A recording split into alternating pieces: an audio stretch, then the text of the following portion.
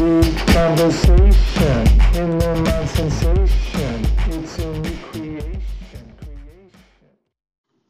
Hey, this is Phil Wool, and you're in the Meat Conversations. Taking a drive on this little misty day, but it's 55 degrees. Middle of winter.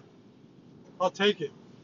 Anytime I can get that, I'll take it. One day close to spring, my favorite season, where all hope springs eternal. Today's episode, I'm going to talk about being dependent and dependence and depending on others for things that you need in life. You know, you can pretty much tell where I'm going with this one. When we're younger, we're obviously dependent on our parents and others to take care of us. We're just completely dependent. And we listen to people, and people tell us what to do, and we're pretty much brainless. I mean, yeah, we were born, okay. We poop in diapers, okay. Gotta change my diaper, you gotta feed me, okay. You get older, and that dependence doesn't seem to wane, doesn't seem to go away. I've been a parent, you know, you're on top of your kid, but I gave my kid some space till they needed me to intervene and say, hey, gotta get going. Because once you become dependent on somebody else, you basically stop doing anything. You stop critically thinking.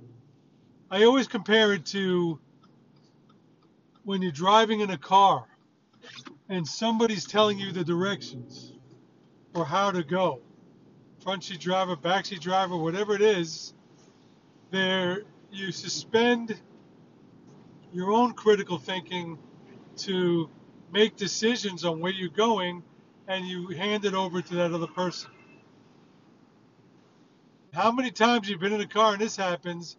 You're like, hey, you had to turn right. Like, I'm just listening to you. I'm not really actively thinking right now. And that lack of active thinking, to me, is what gets us in trouble, gets me in trouble.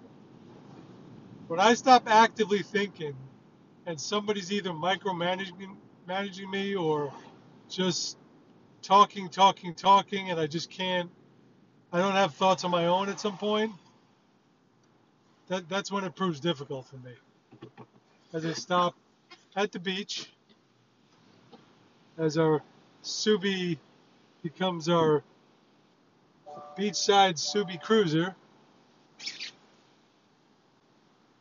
yeah, that's a problem. And the other problem occurs when you're waiting for somebody to do something. You're dependent on that person to do something so then you could do something. Or you're dependent upon that person to do something so something can get done. I just can't, I don't have toes, fingers. I can't gather all the people in this area to get toes and fingers to count the number of times where that's happened to me in my life. Or I'm waiting. Doesn't matter what it is, at work, at home, getting a mortgage, waiting for somebody to call you back on a job, somebody to wait to call back on an apartment or a place you want to live. It's the first thing in your mind and maybe not even in their mind. So you keep multiplying and multiplying in your head, like, oh, scenarios and of these person thinking what? They're not thinking anything. They're not doing anything. If somebody is interested and active in you and what you're doing and what's supposed to be done, you know what? It gets done. And if they need that to get done, it gets done. But otherwise, wow. So what I would suggest and what I think about in my life is, fuck this. I got to drive that bus all the time. And it's not, you know, people get older and it becomes this struggle to gain control.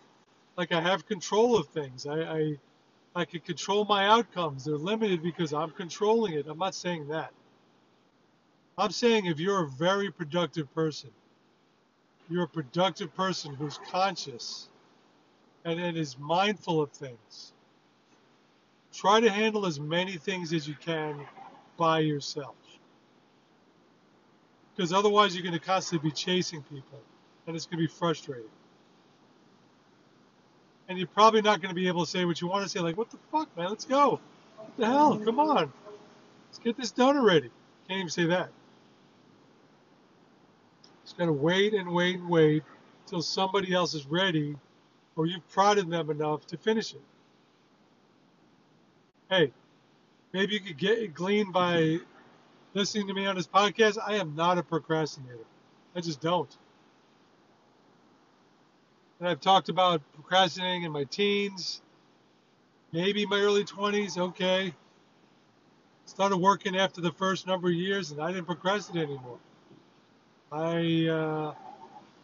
Ever since one of my bosses says make lists for stuff, I make lists, and that helped me focus on what I had to do, and boom, boom, boom, boom. Knock them out one after the other. So try. I don't care what age you are. If you're 13 or you're 83, try not to be dependent on others. Figure that shit out on your own. And if you need help from people, that's fine. I'm not saying if something is beyond your scope, ask. Sure. But that'll be a small percentage of what you're doing. I think the more you're dependent on others, the more you're fucked. You got to settle. Well, back to that settling thing again. You got to settle for what happens, for the outcome. And it's not going to be optimal for you. It's just not. So let's get ahead of it. Let's try to relax, breathe, clear our minds, and go for it, okay? It's been Phil Wall. You've been in the Meat Conversations. As usual, I'll talk to you again real soon, okay? Take care.